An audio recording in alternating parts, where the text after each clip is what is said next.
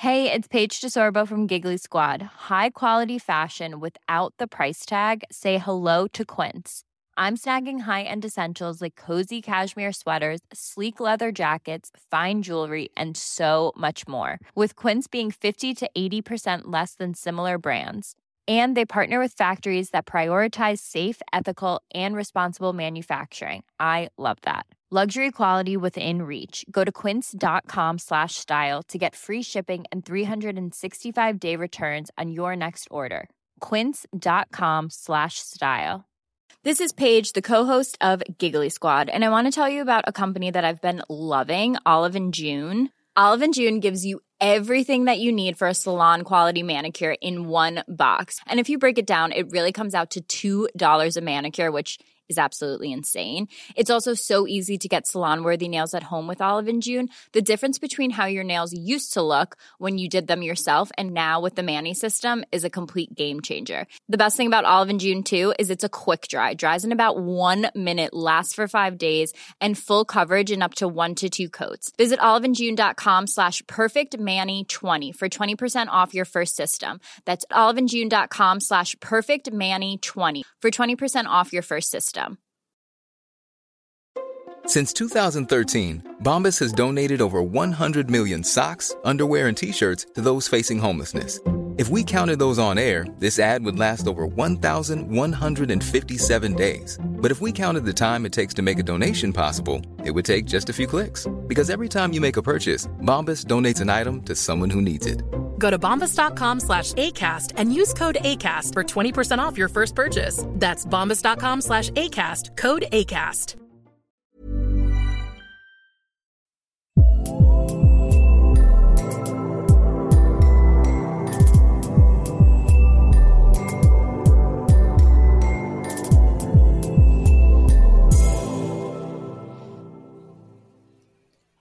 Hello and welcome to the UK Film Review Podcast. I'm your host, Robert. I'll stop doing that. I'm not going to do that the entire time. I'm not going to sing. Trust me, I'll be terrible. Anyway, I'm your host, Robert, and with me is Jason. Hello. And Brian. Hi there. And today we are going to be discussing, as I basically gave away with me trying to sing at the beginning, not necessarily the Hollywood musical, but the musical film genre in general. We're going to be bringing up 5 specific key examples of that genre, but also bringing up several other films as well in the process, and just generally kind of saying what our thoughts are on the genre, what some of our favorites are, and like how we think the genre can be used to mostly good effect. So, to begin with, I want to ask you two, what is your overall opinion on the genre, and if you have any specific favorites, what would they be? So, Jason? Well, musicals have been with us for about a century now. We had so many great films over the decades, and many popular films are musicals. And my personal favorite is a 1961 film, West Side Story. It is an American musical romantic drama, and it is set in 1950s New York. Well, its plot involves 2 gangs, the Jets, which are a white gang that is led by Riff, and they go against the Sharks, which is a Puerto Rican gang, which is led by Bernardo. And they battle each other over turf, and Riff's best friend Tony, who used to be part of the Jets, falls in love with Maria, who is a sister of Bernardo, and they struggle to be together because of the gang wars. So it's not cross lovers situation. Yes. Yeah, it is an adaptation of a 1957 Broadway musical, which was inspired by William Shakespeare's Romeo and Juliet. Mm-hmm. I love this film so much. It has many memorable songs like the Jet Song, Maria, America, Tonight, I Feel Pretty, and it has terrific choreography and terrific music by Leonard Bernstein. Yeah. Okay. And You know, what's like, and how does it encapsulate what you enjoy about the musical genre? well, the performances are great. Although it stars Natalie Wood, Richard Beymer, and as Maria and Tony. And I must, although their performances are okay, I have to say that their singing voices are also dubbed. But I'd say it is George Chakiris and Rita Moreno, who plays George Chakiris' girlfriend, who steals the show with the great performances and great choreography. And it is, that film has terrific music, and the direction is fantastic. Okay, great. What about you, Brian? What do you? Yeah, yeah. Yeah. Well, I'm actually a huge fan of musicals, both on stage and on screen. What I think is particularly interesting from my point of view is how, from a director's point of view, you transfer the energy of a live performance onto screen. Now, Jason mentioned West Side Story, which for me is one of the all-time great musicals, and also one of the all-time great movies, let alone a film musical. It is one of the greatest films ever made. The sequences are breathtaking, the choreography, the music, it's incredible. It's an amazing piece of work. It's a work of art. And really, all musicals are about the songs. They're all about the staging. If you've got a strong storyline, it's a bonus. Now, with West Side Story, we've got the inspiration of Romeo and Juliet, essentially, haven't we, really, in a contemporary setting in New York, which gives it strength. And that's a bonus for any musical. But they don't necessarily need to have a strong storyline. Now, for example, Oliver, based on the story Oliver Twist, written by Charles Dickens, made into a film in 1968, starring Mark Lester as Oliver and Ron Moody as Fagin. Had the benefit of being a very strong story, very powerful narrative that has very strong social comments as regards the period, the Victorian era, but also very memorable show-stopping songs, right? So now musicals have a showstopper, if one or two if it's lucky, but Oliver has 7 or 8 showstoppers. It starts with a showstopper, Food, Glorious Food.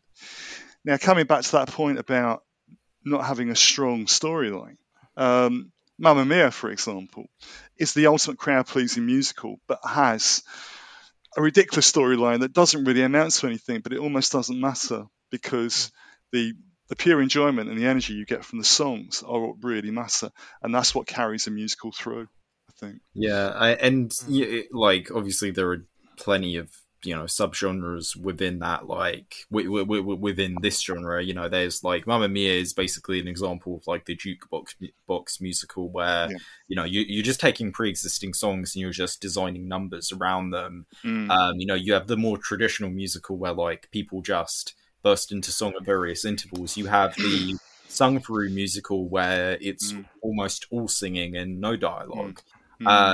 But yeah, so and that's one like quality that I do quite like. And having watched these 5 films that we're going to discuss, it did give me perhaps more insight than ever of the various different ways that you can incorporate the idea of song into a narrative. That's not to say that these films don't have similarities, because they absolutely do.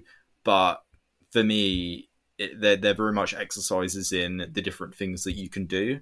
Personally speaking, I do quite like the genre. I'm not really a stage guy.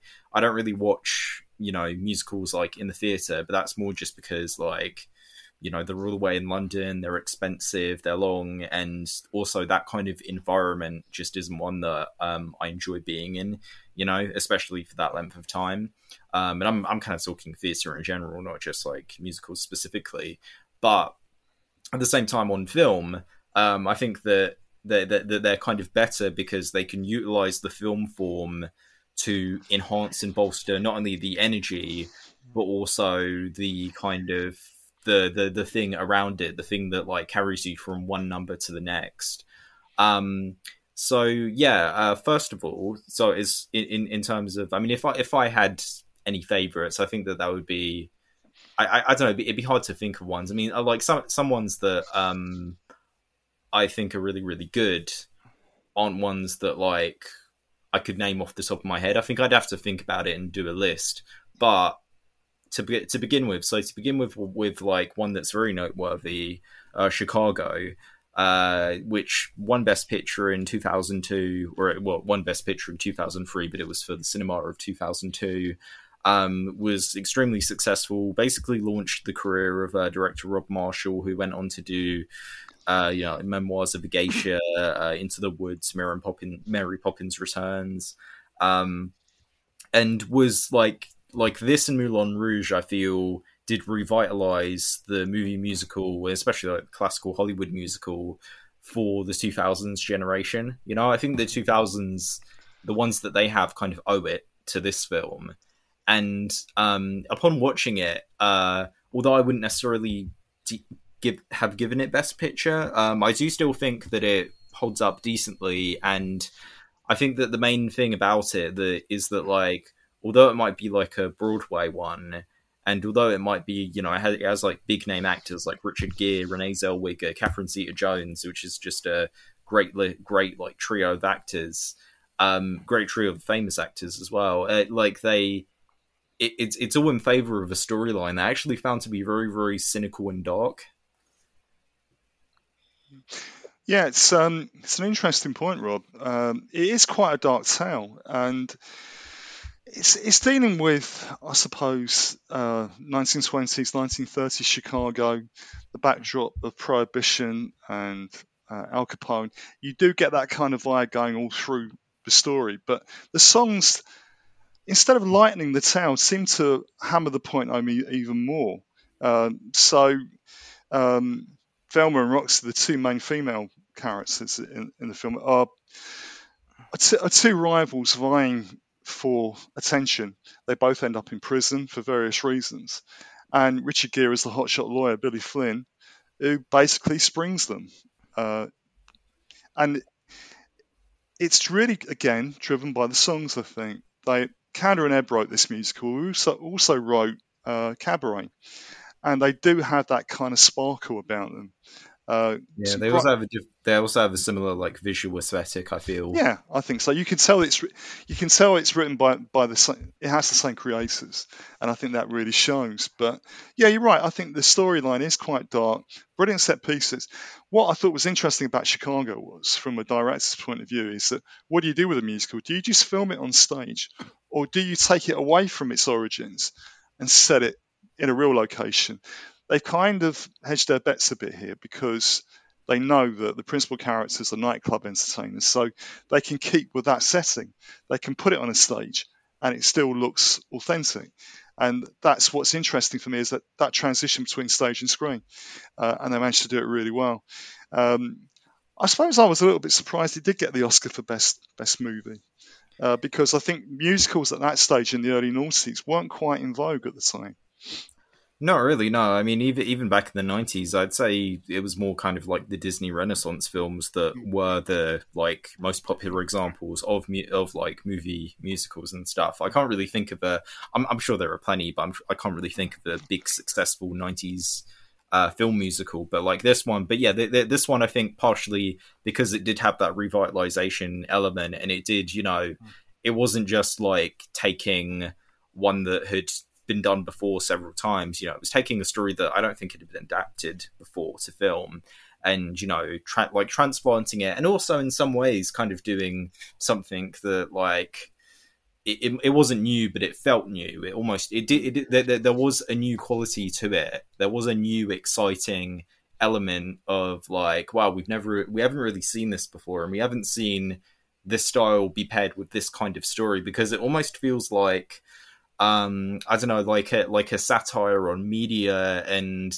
how the American public views killers, and how how sometimes like entertainers are valued despite the terrible things that they've done. You know, the storyline is basically about two murderers that are trying to like become famous despite their actions. You know, and these two characters aren't like, although there is an element of sympathy, you never are like, oh, these people are just innocent victims or anything like that. You know, they are women in the 20s, so obviously they aren't in the best environment, but that's never really fully milked for sympathy. It's instead kind of shown like, yeah, they've done some bad things and they are kind of, vain in their desire to keep that fame, and we see that throughout the story. And I think it's like, although it does suffer a little bit because we don't really have anyone major to root for, it does also provide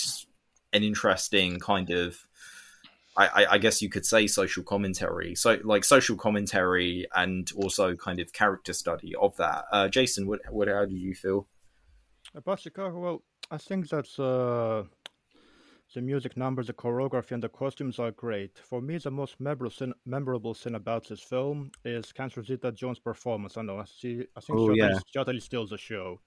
Yeah. She clearly having a lot of fun with her character, I think. Mm-hmm. Absolutely, yeah. And it's kind of it's like it's one of these examples where it's like it's multi-talented. Not only could she like act, but she could also sing and dance really, really well. Yeah, absolutely. I think she proved the point, didn't she, Catherine Zeta-Jones, that she was, an all-rounder, that she could sing, act and dance, and she proved it in that film. Just coming back to your earlier point, though, about there are no characters you really want to root for. I think that's generally true. I think the one character you come closest to, or the one character you have sympathy with, is probably Amos Hart. Absolutely. Who's the husband of Roxy, who's a bit of a sat, but genuine, means well, his heart's in the right place, but gets exploited, I think, by everyone around him. He's the only one you have any sympathy for. And his big song, Mr. Cellophane, which is a bit of a sad number, really, when you think about it, but when that's performed on stage, without fail, and I've seen the show on stage 3 or 4 times, without fail, whoever plays Amos Hart gets the biggest round of applause at the end of the evening, because he's the underdog. And I think that's the way he comes across on film as well, because John C. Reilly played Amos Hart, who has that kind of slightly lovable, cuddly quality about him. So I think it was very well cast. Yeah, I agree. And, at the same time, though, I mean, like in some respects, part of the reason why you root for him is because he goes through bad stuff and is exploited and, isn't given the respect he deserves, that's, I would say, is the main thing that creates like sympathy for him. And I think that Rob Marshall's direction is also very strong. I think that, the film's gorgeous to look at. It's absolutely beautiful. I'm a sucker for like that kind of 1920s nightclub, stage performance, like cabaret as well, aesthetic, and I loved seeing it on film. And I loved the way that Marshall helmed the film as well. He adopts this sort of quick cut editing style that I think gives a lot of energy to the performances and the numbers. And I think he also utilizes a lot of color, and he does it like color to very strong effect. And also he kind of he isn't afraid to, experiment with the film form, have, for the most part, most of the musical numbers are just purely imaginary, but he manages to, he gives them this sort of otherworldly, strange, surreal feeling without it feeling too jarring. I think the film is very easy to watch again as well. I mean, it's horses for courses. It depends whether you're a fan or not.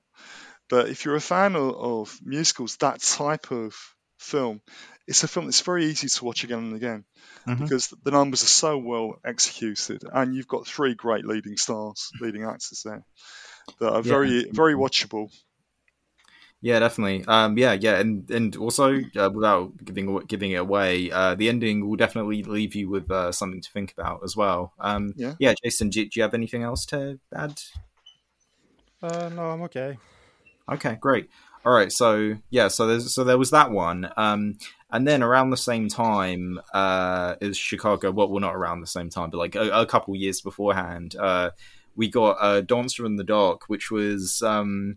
It was almost kind of a bit ahead of its time, because it didn't really come out during the period where musicals were so popular. It came out in 2000, and the only other one I could think that came out that year was Love Labour's Lost, the Kenneth Branagh one, which wasn't that successful or anything like that. But but Dancer in the Dark, what this film does is that I mean, it's made by Lars von Trier, which will instantly tell you whether or not you want to watch it. It's got this like it's a Dogma film, so it's shot in that same like brown tinted handheld style, that same like kind of choppy editing fashion, but at the same time he basically uses that and then transitions to something else, because what he's doing is that he's basically telling this very like depressing, sad story, yet he's focusing on a woman who loves classical Hollywood musicals, and as a result she kind of creates these numbers in her head to deal with the intense pain that she's going through. And the film definitely, I think it was ahead of its time in that department. And even though it's looking at the past, I think it plays most effective, like after the 2000s and after the 2010s, when we've had like so many, not only like tributes to the classical Hollywood musical, but also so many just modern movie musicals as well, that we can see how this film is representing an individual going through like, not necessarily the most realistic circumstances, but still terrible, somewhat believable circumstances, and then just in her head is such a fan that she tries to rewrite what's going on in that style, in that fashion. What did you think? I thought it was a very interesting film. It's not something I was familiar with, so Rob, thank you for introducing me to this film, because it passed me by when it first came out. Because it's quite old, isn't it? It's early noughties, I think, isn't it? But a very innovative film that dares to be different. I wouldn't necessarily call it a musical in the conventional sense, because musicals we've come to appreciate, they're very traditional and we expect them to be in a certain shape or form. But this challenges the convention more. Whilst I wouldn't call it a musical as such, it's listed that way. But I think the basis of this film really is, as you've already touched on, is the influence that musicals have had on the life of Selma, played by Bjork, who I thought was excellent in the role. I think it has one of the best like one-shot performances. Yeah, I think the fact that it is often shot with a single handheld camera gives it an air of realism and grittiness that you don't normally associate with musicals that are normally so smooth. It's to have so many clean lines and, everything's perfect and everyone falls in love and lives happily ever after. Because musicals usually are quite light and frothy, aren't they? That's what we expect. But this isn't like that. This is a slice of real life. And it is quite bleak. It's disturbing and it's harrowing in a lot of ways. But there's some really good performances there. Not only Bjork, but David Morse, I thought, was excellent in the film as well.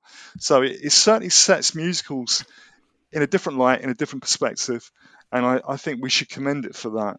But it's a film that kind of flies under the radar slightly, because it's certainly not a film I was familiar with.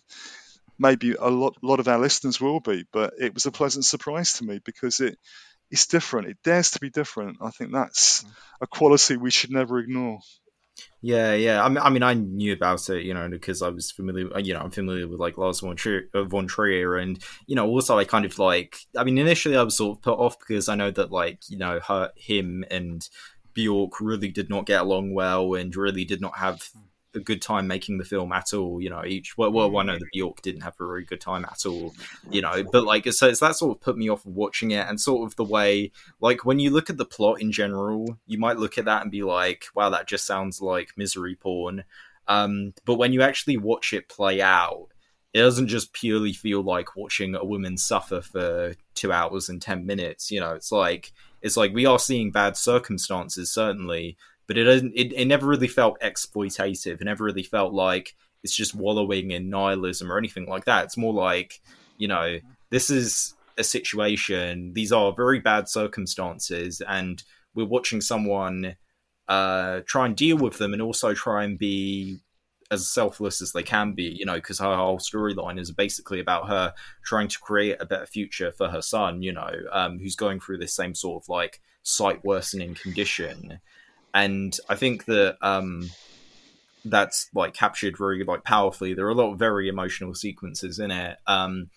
I think, Bjork does a fantastic job at, like, really selling this emotion, really making that real. Definitely, like, one of the best performances ever by a singer turned actor as well. But which is something that, like, it doesn't always work. Sometimes a singer can be a good actor, sometimes they can be awful. But in this instance, that just worked, and maybe that was partially because she didn't enjoy making it. Maybe that fueled it somehow. But regardless of it, she did do a fantastic job. What about you, Jason? Yeah, as you said, I think it is quite a different musical, because of how it was shot. But I think it's also quite powerful, and and it won the Palme d'Or at the Cannes Film Festival, and it has generally received a lot of praise too. And some people call it one of the best films ever. Mm-hmm. And And some people I'm call not it sure. one of the worst as well. Yes, that's true. It's a bit controversial, but Mhm. I like the film. I respect its creativity, and I think Bjork is fantastic, as you said. Mhm.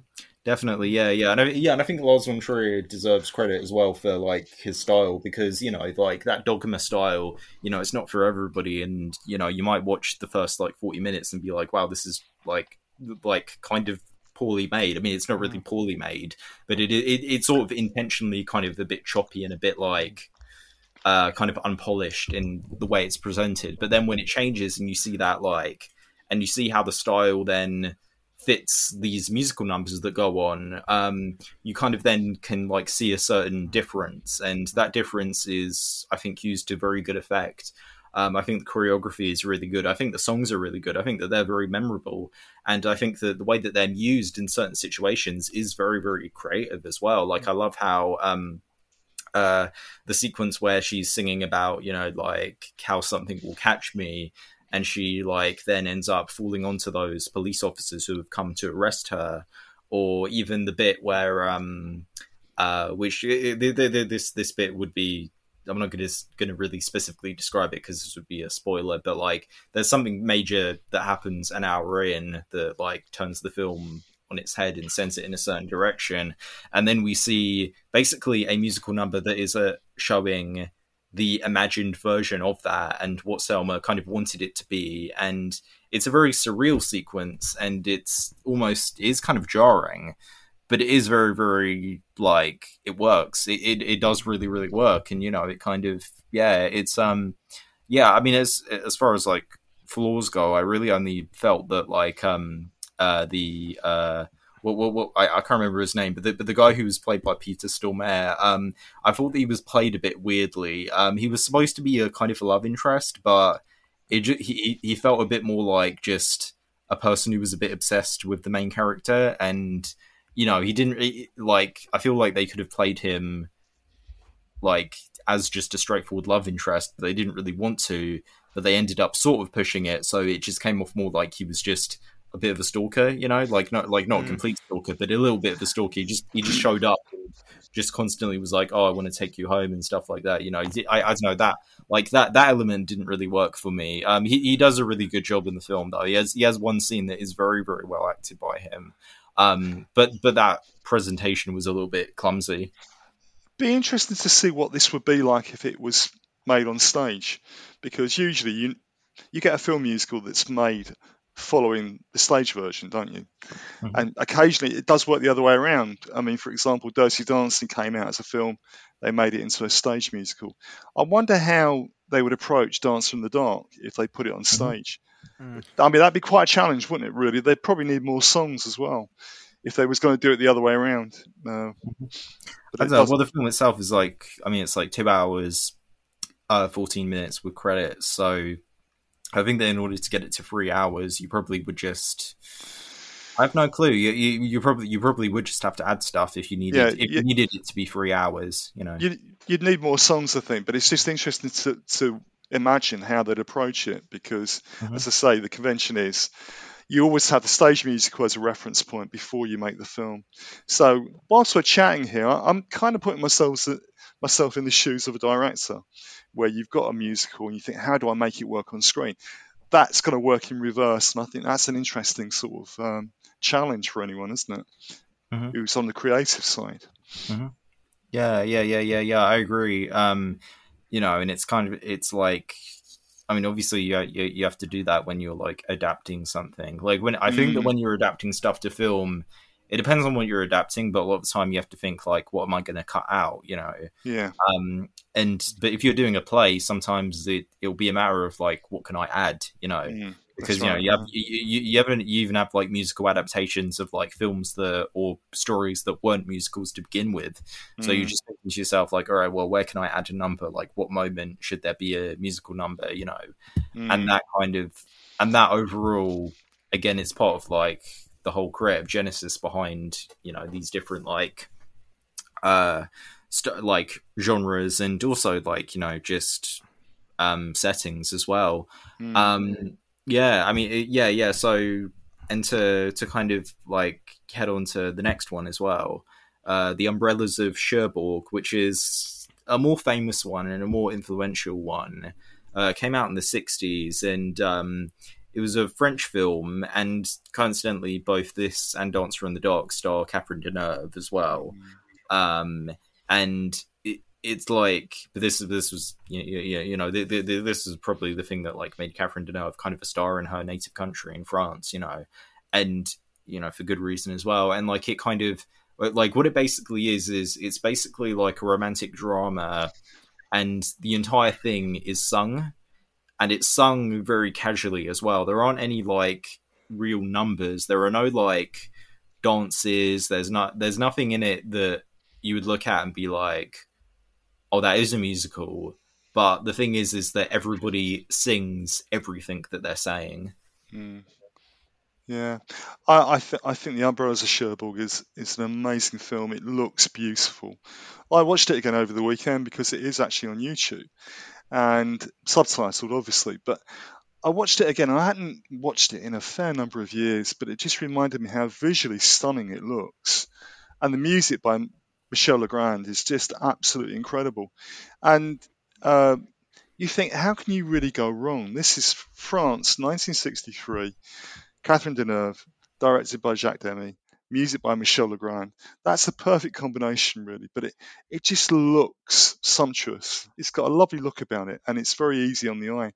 But again, coming back to one of my hobby horses about narratives within musicals, this had quite a strong storyline with the guy and the girl falling in love. Then he goes off to do his national service and gets involved in the Algerian conflict, and things happen to her while he's away. So I think it's quite a strong storyline there as well to complement it, but a lovely looking film. Yeah, I mean, although I wouldn't necessarily say that the storyline was like anything special, I did think it was very emotionally powerful. It's definitely it's a very, very emotional movie, and and that's partially what made it really, really good.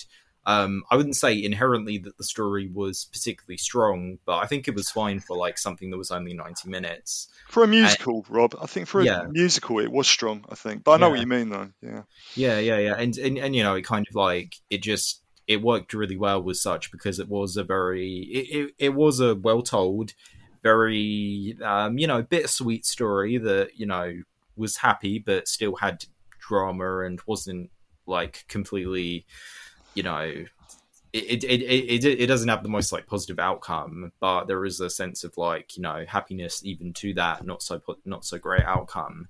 It's one that like does dare to basically take the genre and actually like ground it as well. It's one of the most grounded musicals that you can think of, not just because of that style, but also because there's nothing about it that's really like fantastical, like not even anything that's presented on screen as a fantasy. And the best like quality to it is that it manages to both like justify what it's doing and also do what it's doing well. What do you think, Jason?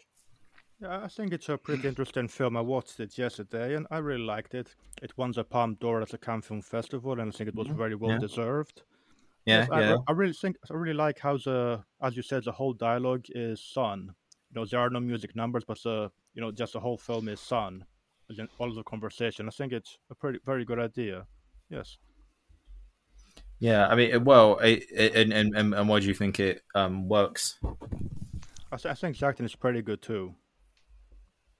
Do you think that that's what kind of like helps the singing? Yes, I Mhm. think so Yeah, yeah. because when they're singing, they're also performing too. So it's important that they act too. Yeah, absolutely. Yeah. No. It's very powerfully acted. Catherine Deneuve does a brilliant job in the role. She really like gets your sympathy, and even just her eyes alone. Even if you just muted the film, if you just looked at her eyes, you could tell how she was feeling, and that's a quality that she did really But, well in but, Dancer in the Dark too. but, Yeah. but I think that's an interesting point in itself, though, isn't it? That it's almost got an operatic quality about it, because if you turned off the subtitles, you could sense the emotion. It's a bit like watching an opera in the ones in Italian, and you don't go for the translation. You just watch and you feel the emotion. You draw on the emotion of the characters. So I think you kind of get that in this film. So it almost has that operatic quality where you feel the emotion of the characters and what they're going through. I think another point I'd make there is that it's one of the relatively few musicals that are sung all the way through, and very few musicals do that. They will break the songs down with spoken dialogue. Another film that's sung through that springs to mind is Evita. That's sung through, and I think it's probably stronger for it. But even then, it's surprising that they took that approach with Evita, because it's such a powerful character, Evita, Eva Peron. But I think sometimes musicals are better when they don't have spoken dialogue, and this is one of those films, one of those film musicals that do that need an all sung through approach. Yeah, I mean, I haven't really seen that many musicals that like do have that approach. Like this one for me is kind of, it was a different experience because of that. I haven't seen any opera on stage. I haven't even seen many examples of like that brought to film or anything like that. And which I think is like, I do prefer having like spoken dialogue, but for this one I was able to kind of accept it because it was like, it's consistent, the entire thing is sung through, and it's kind of, it's almost like it's like the best marriage between speaking and singing as well, because it doesn't quite have the power and projection of singing, but it also doesn't have the same quality as speaking either. And the other thing that helped as well was the direction too, because it felt almost like every single scene was done in like one take. And that kind of added to not only the intimacy of the film, but also added to the power of it, added to like the power of the singing and like the story as well, and the characters. And yeah, I thought, it's definitely, it's probably Jacques Demy's most famous film, and that's for good reason. I mean, it's the one that was like the biggest influence on Damien Chazelle when he was doing La La Land too. And upon watching it, I can certainly see similarities. Yeah, I think you can, definitely. But I think I prefer Ambrosia Cherbourg to La La Land. I think. Okay, all right, and how comes? Yeah. I don't know. I think La La Land just grated on me slightly, and I don't think it was. It won the Oscar for Best Film, didn't it? I think as well. La La Land. It didn't. No. I thought it did. I beg your pardon. Remember the controversy where it's like, with the card?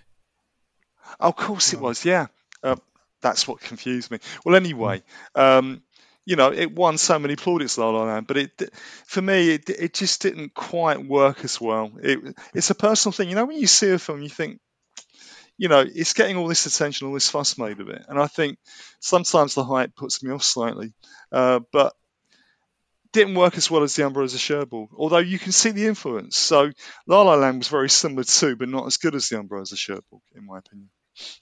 Okay, all right.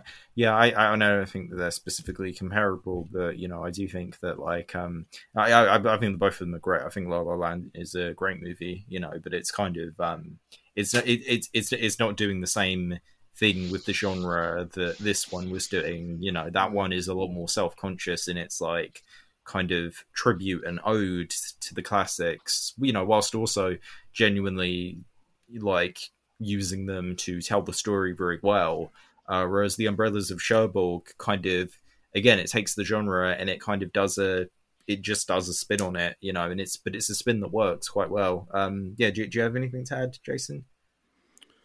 No, I do not. Thank you. Okay. All right. So, and before we bring up the last two, what your guys' opinion on some of the like classic ones, like Singing in the Rain, Grease, even stuff like The Wedding Singer? What do you guys think about that? If we go back far into the past, I think. Oh, sorry, Jason. After you. Yes, of course. Well, I'll go in the past, quite deep into the past. I'll go to the Jazz Singer 1927 film. It's a musical drama film. It was directed by Alan Crosland and starring Al Johnson. And it is the first motion picture in which spoken words are heard. I mean, it completely revolutionized the motion picture industry. It sets a path for sin to come, I think. I'm Sandra, and I'm just the professional your small business was looking for. But you didn't hire me because you didn't use LinkedIn Jobs. LinkedIn has professionals you can't find anywhere else, including those who aren't actively looking for a new job, but might be open to the perfect role, like me. In a given month, over 70% of LinkedIn users don't visit other leading job sites. So if you're not looking on LinkedIn, you'll miss out on great candidates like Sandra. Start hiring professionals like a professional. Post your free job on linkedin.com/people today. Wow. Nice. Yeah.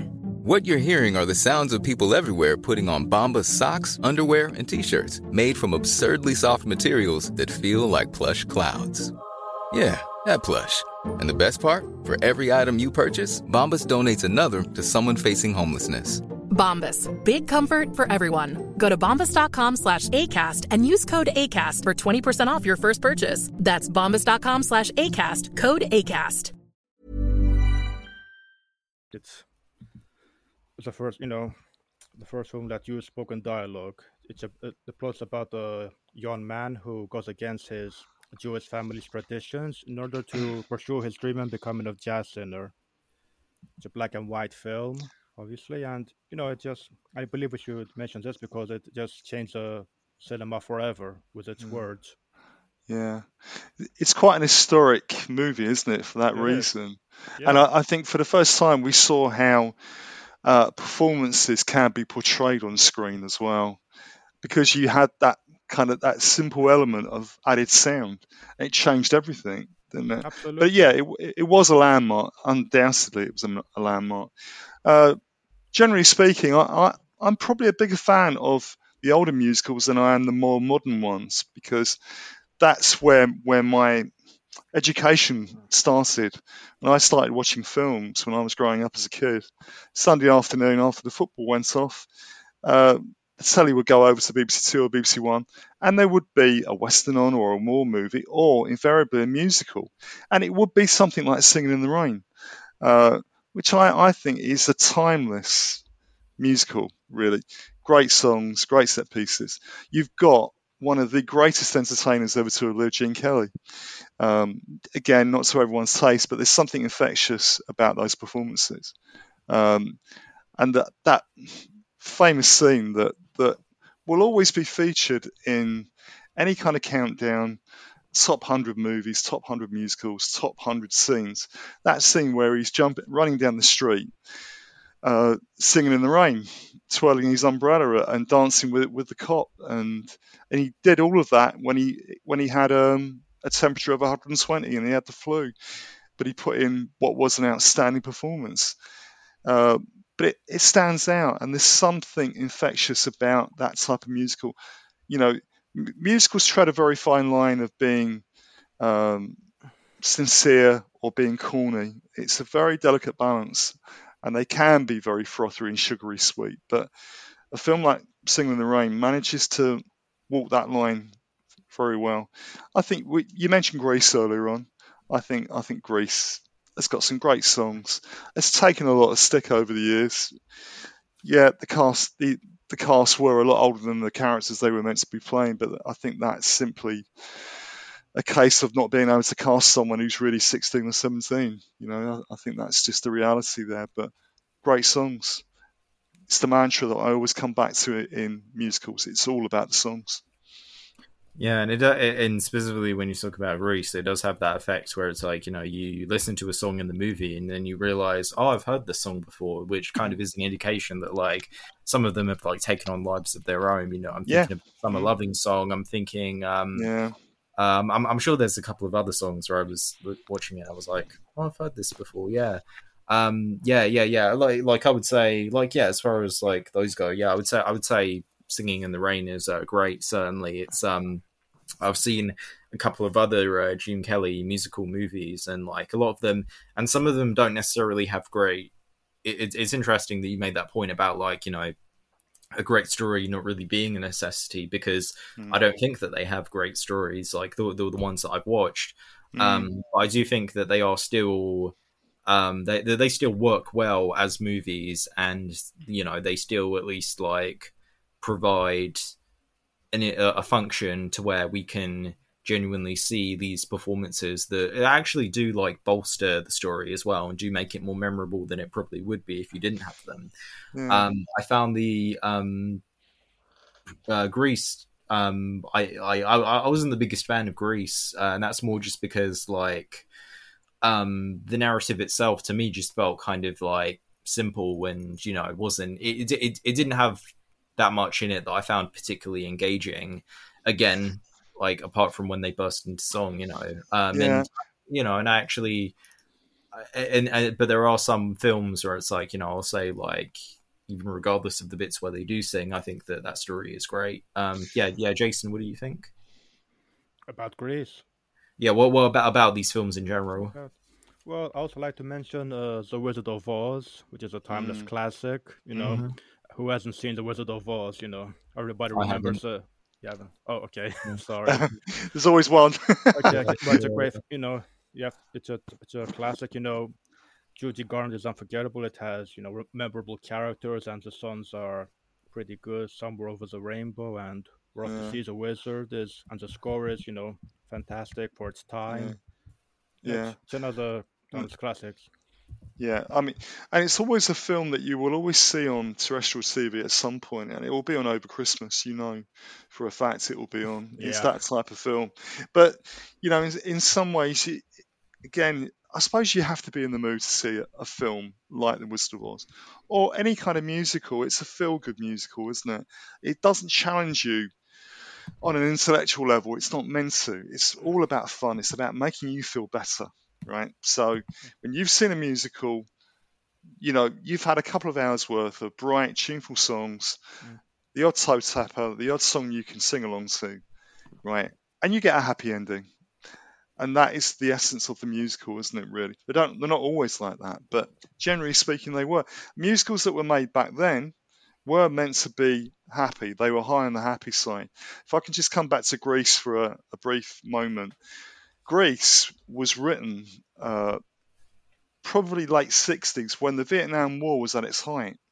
Now, Warren Casey and Jim Jacobs, the writers, were anxious to write something that might provide an antidote to the Vietnam War. America in the late 60s was going through a period of social turbulence, civil rights movements, race riots, Vietnam. They wanted something simple and light that takes people back to when they were at high school. That was what was driving that musical. And often you'll find the story behind these musicals are they want to make people feel good. They want people to forget about the present, and they want people to be nostalgic. And sometimes you get people to remember the past. It was a happy place for them. And that's what musicals are trying to invoke a lot of the time. Yeah, I agree. And like it is certainly noteworthy that like a lot of these like ones are definitely like products of their time. So that kind of that also does put pressure on like adaptations to like take elements that might be a bit dated and like change them up to make them workable for like that particular like time period. And yeah, I think which I think unfortunately is, somewhat fortunately or unfortunately, is something that's very notable about the 2014 version of Annie. that takes a story that was very like that is somewhat popular and somewhat like well known. The Tale of Little Orphan Annie has certainly been adapted into films beforehand. It is a musical. It's even been adapted into like TV movies. But unfortunately, like this particular one ends up being kind of a failure in my opinion, and and all that kind of did for me is it kind of made me wonder what was so special about this story. Like, what was it about this story that made if the other versions are faithful in the same way that this one is, and they kind of tell the same general story, then what is it about it inherently that makes it so like special and engaging? For me, unfortunately, it was a misfire, and it kind of all it really did was it just made me like it just kind of created this like strangely depressing feeling of like this is clearly not made by people necessarily who are phoning it in. This is clearly made by people who want to make a good movie, but they end up missing the mark in a few key areas, especially when it comes to the actual songs themselves. I have to say, with Annie, I saw a production of Annie a very long time ago when I was probably in my teens, and I wasn't a fan of even the traditional version of Annie. I actually found it quite annoying in places. I don't know why. It's just sometimes a musical will not work for me for no particular reason. That doesn't mean to say it's not good. It's just that I don't respond to it in the way that I normally would do. But I think you're right. I think Annie in 2014 was a failure. It didn't work. I'm not sure what they were trying to achieve with it. It certainly didn't break any new ground. I think when you try and adapt any kind of musical and you try and do something different with it, you have to be sure of what you're doing. And I don't think this really works. But you see, the thing is, I start out at a disadvantage because I wasn't a fan to begin with. And it's very difficult to be objective about something that you're not really keen on, if you see what I'm getting at. So for me, it wasn't great. But, respect to the musical itself, because, it's got its place in Broadway and West End history. It is one of the top musicals, and that remains so. But this film doesn't do it any favours, I don't think. Not really, no. Especially when it comes to the songs themselves, which is unfortunate because the instrumental within them is actually very solid, but the singing itself sounds like incredibly, incredibly artificial and very annoying as well. It doesn't sound pleasing to the ear. There's so much heavy auto tune that it ends up creating this sort of unpleasant feeling. And even when you like take it out of it, unfortunately, Will Gluck just doesn't direct them very well. He doesn't like he keeps on switching the style. He rarely takes a consistent approach to them that like helps get you in a rhythm. It's like sometimes he tries to do things with the environment. Sometimes he kind of just keeps it still. Sometimes he goes for these like fantasy hallucinations, and the same kind of goes for the story as well, because the story tries to like on some level be for both kids and adults, but it feels almost I would say it feels too corny for adults and also too like kind of boring for children. And that's also created in the fact that like for the first like 2 acts, it doesn't feel like there's really any conflict at all. The only real conflict you have is just that like Will Stax wants to like I guess win being the New York mayor, so he's just using Annie as like publicity or whatever. And I guess Annie, I guess there's supposed to be like a father-daughter relationship, but that doesn't really amount to anything interesting. And only at the end is there like this very, very like contrived, very kind of weak conflict that feels like it's just kind of there for a climax, It was a misfire, and part of the reason why is because like they just couldn't really find an interesting or an engaging angle to take on this story, Jason, what did you think? Well, if you watched it? Yeah, I've seen it. It wasn't to my liking either. I thought the music numbers were boring, and I thought the characters were uninteresting. and the story was, the pace was too slow, I say, yeah, that didn't appeal to me at all. Mm-hmm. Yeah, I won't see Yeah, that. yeah, I agree, and and I think and I think the other depressing thing about it was that basically it killed the career of Quinsavenet Wallace and Cameron Diaz at once. Like, Yeah, because maybe. neither of them have really like done anything after this film, and that was kind of sad to like see, especially Cameron Diaz, because it's unfortunate as well because our performance really just didn't really was not very good, surprisingly. Although, was that as a result of the film, or did she not just make a decision to step down, retire from films, or Yeah, take a no, break? well, it wasn't I don't think it was directly as a result of this Yeah, film. It could have. I think it was just purely a personal choice, but it was a yeah, very sour note to go out on. yeah. Exactly. It's the worst film you could finish on, if that is the finish. I don't think she has quit for good, but Mhm. you certainly don't want to leave it there, do you? Let's say that much. No, definitely not. You compare a great entrance with like The Mask, that entire Oh, film, and you I compare love it. the mask. Yeah, I love the Yeah, mask. yeah. You compare either her individual entrance or just her acting in that Yeah, film to the acting in yeah, this one. And it just doesn't work. She just doesn't fit the role. no, Her singing surprisingly isn't very good, and she just kind of um it's just a very poor performance, and it's yeah, definitely the worst in the film. And yeah, overall it just, and in the film it even tries to like add in these sort of like elements of like social commentary, but it ends up having this very like cynical without knowing it's cynical message, mm, particularly in regards to materialism and the rich, and being greedy and stuff like that, which I could analyze, but it's just the film almost mm, just isn't worth that conversation. no, Yeah, no, it's just that it is definitely it's one of the main examples of like a stinker in regards to yeah, like this genre. yeah. I'd go along with that. I think, yeah, definitely. But the film, and and there are plenty of other examples of that too. There are ones that have like flopped at the box office. There are ones that might have done well but received a big kicking critically. As far as like ones go that weren't so good, they I don't know if there's been one that has necessarily like sent the genre back to its grave. Hmm. Yeah. So I don't think you can really kill the genre, but you can certainly like put it Yeah. on like I think, yeah, you can set it back because I think, like most genres, it will always have its fan base. Film musicals will always have that fan base because people that see musicals on stage, people that go to the theatre, will go and see the film version almost always. So you've always got a fan base there. People will go and see it, right? But I think it will lose floating support, if you like, and it will rely on certain blockbusters being good and bringing the casual observers back in. But it'll always have that hardcore, I suppose, just like most genres would have. Who will go? People that will go and watch it anyway. But yeah, it will ebb and flow inevitably. But it does rely on big hits, like a Chicago, for example.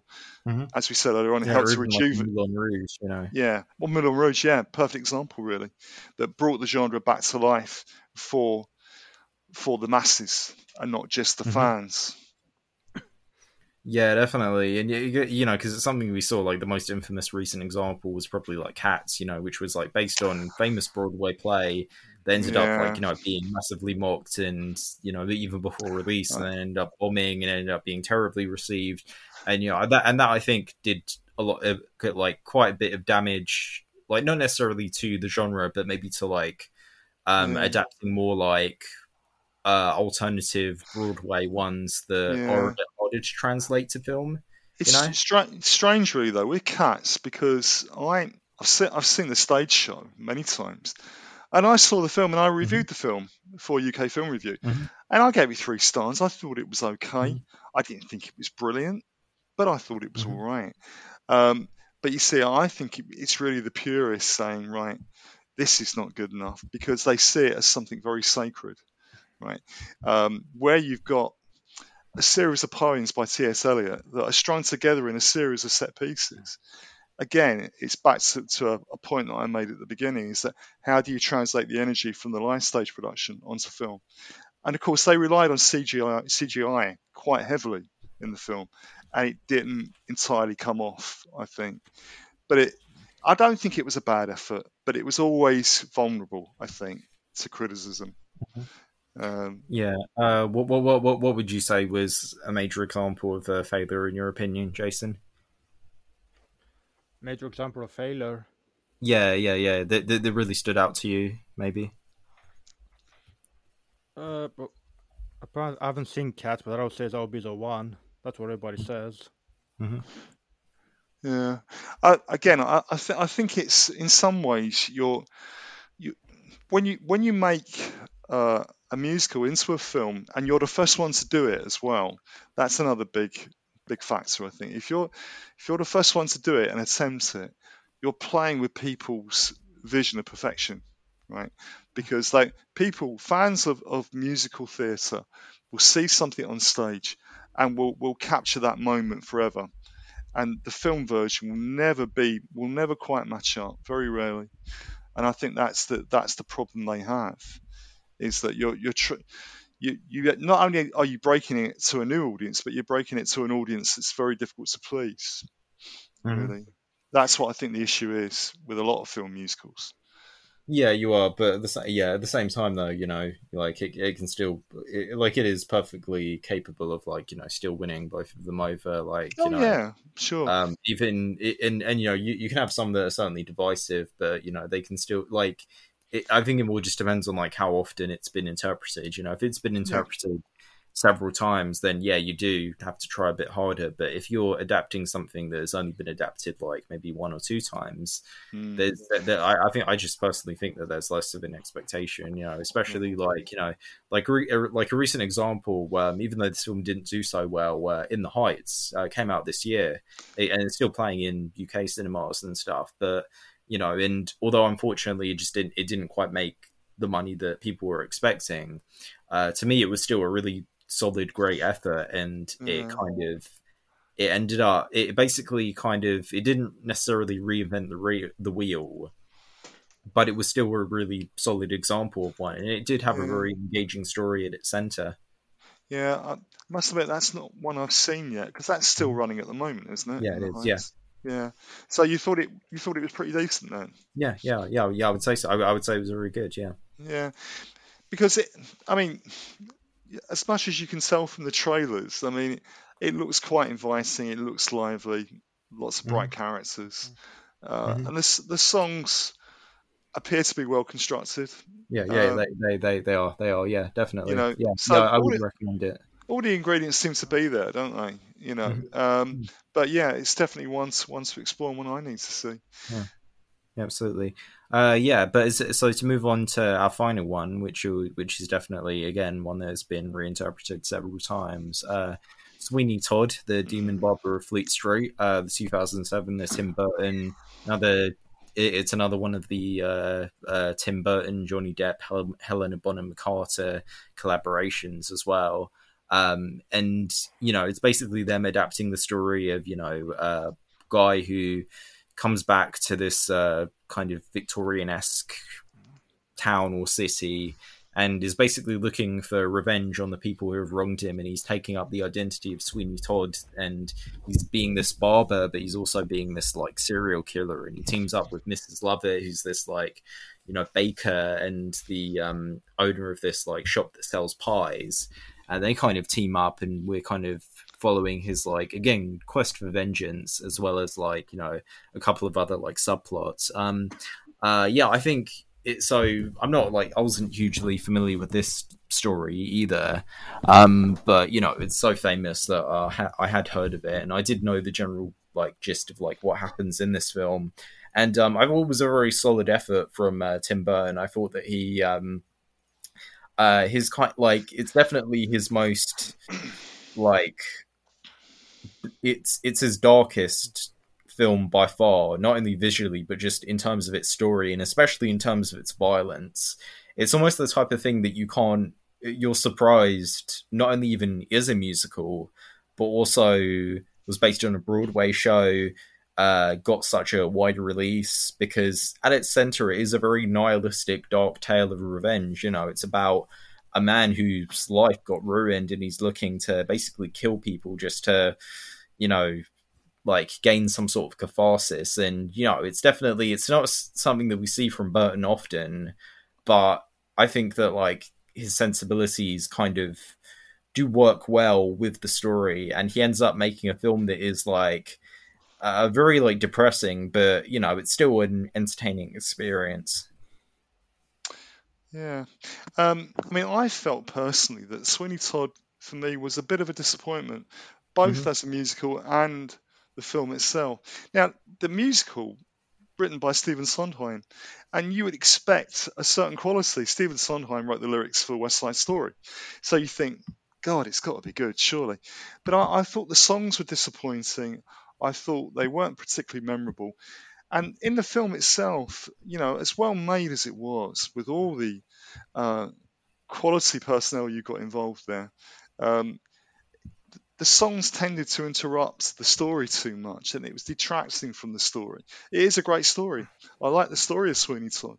But to me, whilst it's a bold attempt to take what you might call unusual subject matter for a musical.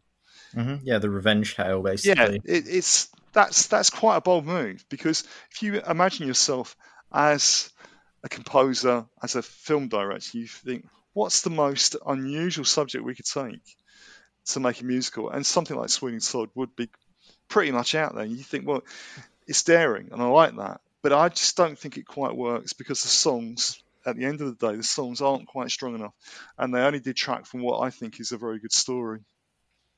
Oh, okay. And do you think that's up to the lyrics? Do you think that's up to the way they're sung? I think it's elements of all of those, I think, really. I don't think there are any particularly great voices on show there. But it doesn't mean to say that this is something we touched on earlier on, where you've got this dilemma. If you're a casting director, you've got a musical, whether it's on stage or on screen, you think, do I cast an actor that can't sing, or a singer that can't act? And very rarely do you get someone who can do both equally well. And I think in Sweeney Todd, I think they've gone for actors. I mean, you don't have to have a great voice to carry a tune. That is true enough. But I don't think the voices were good enough. Again, if I can briefly come back to Mamma Mia, that works a lot better, even though the vast majority of the cast in Mamma Mia couldn't sing. Not really. But they carried it. They made it work. And I don't think it works in Sweeney Todd, because the voices aren't there. And it's the old cliche about you can't put in what nature left out. They're great actors, but they're not great singers. So that's interesting. I think that's a big problem with it, for me anyway. Okay, yeah. I don't know. I personally, I thought it was sung well. I didn't think it was like, I wouldn't say that like either Johnny or Helena or even the other actors who sung, I couldn't really like tell if that they were singing badly. But I understand that there's probably a subtlety to it that maybe I wouldn't be able to pick up on. But you see, that's the thing though, Rob. You made a good point there, because, I'm not necessarily saying that you have to have a great voice to make a song work. You don't necessarily. But to me, there's just a lack of character in the voice, right? Now, some of the biggest Broadway stars, some of the biggest stars on the West End, don't have great singing voices, but they make it in musicals because of their personality and their charm and their charisma, their ability to make somebody like them. And almost you don't worry the fact that they're not known perfect. But here it seems to be missing for me. Even though they're okay, they're all right, And it's a film, right? Live on stage, they do it night after night. They do 8 shows a week for a 2-year run. That's something entirely different. But on film, they've only got to get one take, haven't they? Really, I guess. Well, they have multiple takes, but they have to pick the best take. I know, but they pick exactly. They pick the best take, but on stage they're doing it live night after night. So yeah. Okay, that is an interesting difference. I mean, but as a film, I think although like if I quite like the songs, but I will say that like, if there is a flaw to it, I think that Burton doesn't really do anything interesting visually. Like he gives it that like gothic look that a lot of his films have, almost to a detriment. Like, it is a very darkly lit film, and I think that is sometimes like a bit distracting, but sometimes it also works as well. It's not a bad looking film, but it is quite like dark in its lighting. But I do feel like, visually speaking, his direction never really fully came to life. He didn't really do anything creative with the camera. He didn't really do anything creative with the editing either. He just sort of like shot and cut it regularly, like you would any other film. And, to me, or like a film that's more like held back. And to me, that was the problem. But I think what did carry it for me was the story overall, were the characters. I found the characters to actually be like surprisingly like engaging and interesting, particularly like the two leads. And I think that although the film does, is a bit long, because we do have this subplot surrounding like, the daughter that the main villain, Judge Turpin, is like keeping prisoner, and this guy who wants to come and rescue her. It's a bit of a like distracting like plot cul-de-sac, I guess you could say. Well, but at the same time, though, I think that the main story, the revenge story itself, is well handled. And I do appreciate again that like they weren't afraid to go there and like create some very like unsympathetic, very like vile characters, but still add this like humanity to them.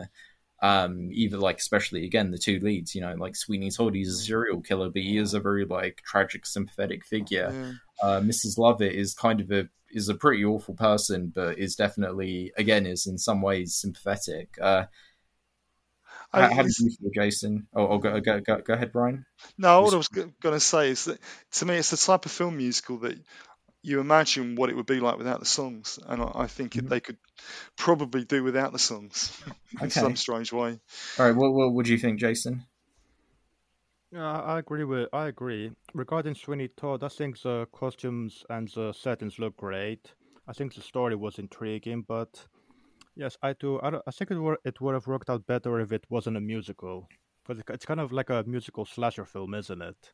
Mm-hmm. I don't think that works. I would have preferred it if it was a proper film, not a musical. So I don't think it's a good musical. No, I do not.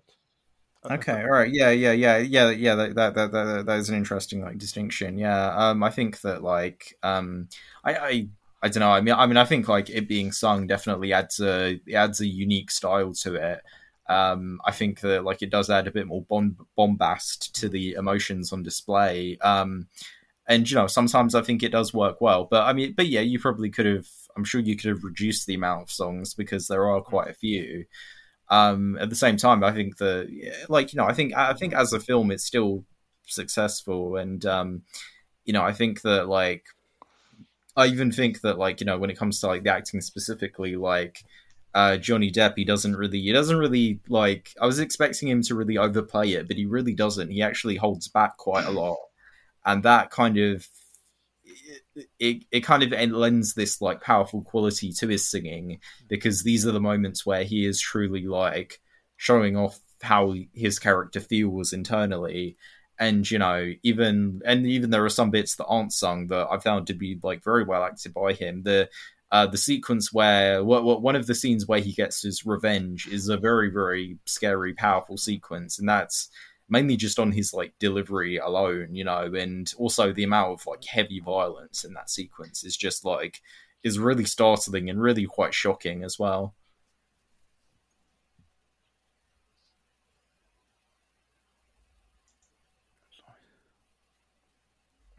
Yeah, so overall, like that's kind of that's how I feel about that film, and that's kind of I guess how I feel about a lot of these other films. I mean, obviously there are like countless examples that we can like draw from, but to kind of I guess almost like wrap things up, like what would you guys say is one of your favorites that you don't think gets enough credit in this genre? That's an interesting one. I don't know. It's difficult, because the musicals that spring to mind for me are the really big productions that do get a lot of attention. I think I would go for Les Miserables, simply because it was a monumental story by Victor Hugo that's been around for so long as a musical. It'd been around for so long, and they made the film relatively late, I think. I'm surprised that film didn't get made a lot sooner than it did, because it didn't get made till 2012. But when it did appear, I think it was a fantastic effort. And Hugh Jackman as Valjean was brilliant, and Russell Crowe as Javert was brilliant as well. And really, you can't go wrong. The songs are just astounding, and they work so well on screen.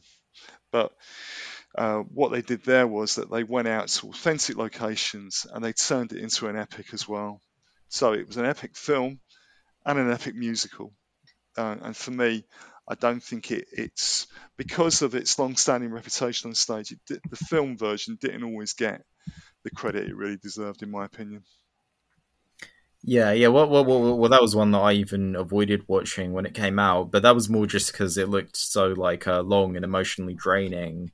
Yeah, I think that's a fair point. Yeah, it is. I think you have to sort of dig in for a long haul, but you've got the songs to break down what is a very sort of somber, depressing storyline as well. It's not a barrel of laughs, is it really? But what you have got in Les Miserables are the Thénardiers, who run the lodging house, played by Sacha Baron Cohen and Helena Bonham Carter in the film, who are very funny, very good value, and they break down a lot of the intensity, if you like, and the characters fulfill the same role on stage, and they give it some light and shade. So, but you're right though, it is heavy going. It is heavy going. Mm-hmm.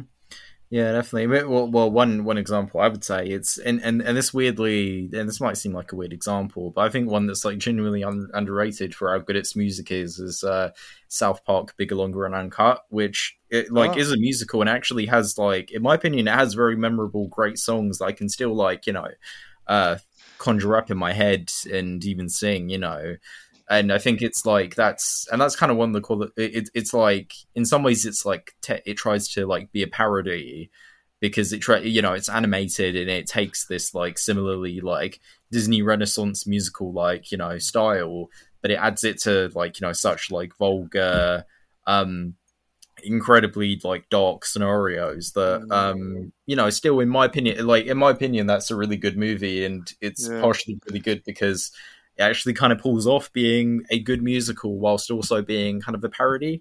Yeah, I mean, look, South Park's great fun. I think it goes for the jugular. It's unsubtle, but then again, it's meant to be. That's the way it's set up.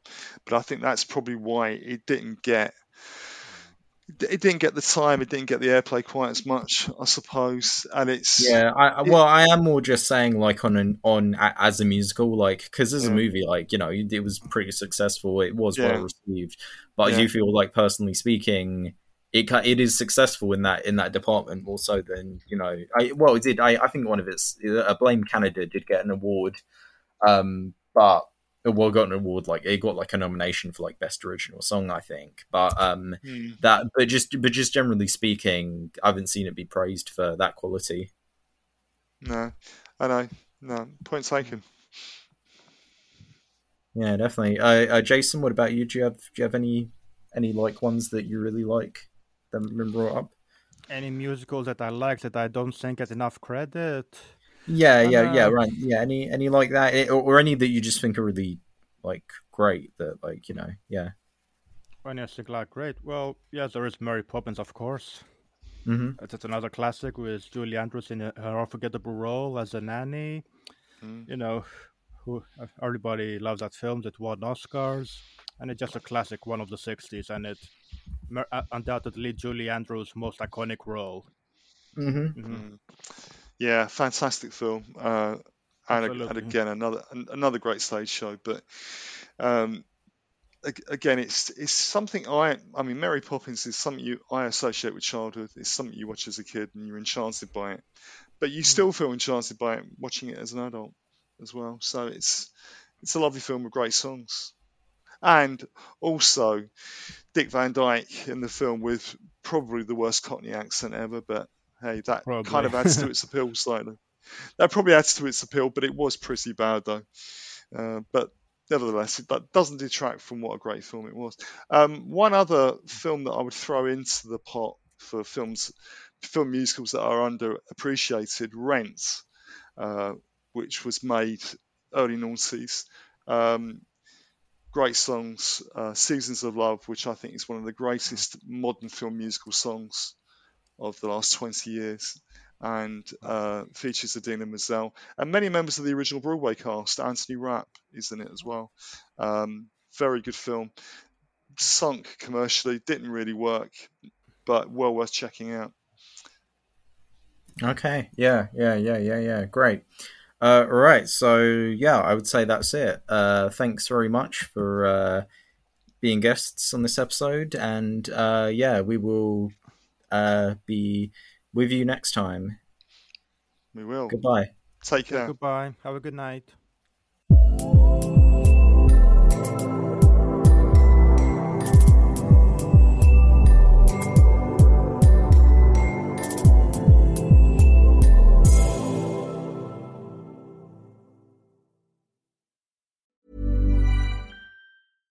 Hi, I'm Daniel, founder of Pretty Litter. Cats and cat owners deserve better than any old-fashioned litter. That's why I teamed up with scientists and veterinarians to create Pretty Litter. Its innovative crystal formula has superior odor control and weighs up to 80% less than clay litter. Pretty Litter even monitors health by changing colors to help detect early signs of potential illness. It's the world's smartest kitty litter. Go to prettylitter.com and use code ACAST for 20% off your first order and a free cat toy. Terms and conditions apply. See site for details. Planning for your next trip? Elevate your travel style with Quince. Quince has all the jet-setting essentials you'll want for your next getaway, like European linen, premium luggage options, buttery soft Italian leather bags, and so much more. And is all priced at 50 to 80% less than similar brands. Plus, Quince only works with factories that use safe and ethical manufacturing practices. Pack your bags with high-quality essentials you'll be wearing for vacations to come with Quince. Go to quince.com/pack for free shipping and 365-day returns. If you're looking for plump lips that last, you need to know about Juvederm lip fillers. With Juvederm Volbella XC and Juvederm Ultra XC, your lip look, whether it's subtle or bold, can last up to 1 full year with optimal treatment and no additional maintenance. Find a licensed specialist and see if it's right for you at Juvederm.com today. That's JUVEDERM.com. Add fullness to lips in adults over 21 with Juvederm Volbella XC or Juvederm Ultra XC. Do not use if you have severe allergies or a history of severe allergic reactions, or if you're allergic to lidocaine or the proteins used in Juvederm. Tell your doctor if you have a history of scarring or taking medicines that decrease the body's immune response or that can prolong bleeding. Common side effects include injection site redness, swelling, pain, tenderness, firmness, lumps, bumps, bruising, discoloration, or itching. As with all fillers, there's a rare risk of unintentional injection into a blood vessel, which can cause vision abnormalities, blindness, stroke, temporary scabs, or scarring. For full, important safety information, visit Juvederm.com.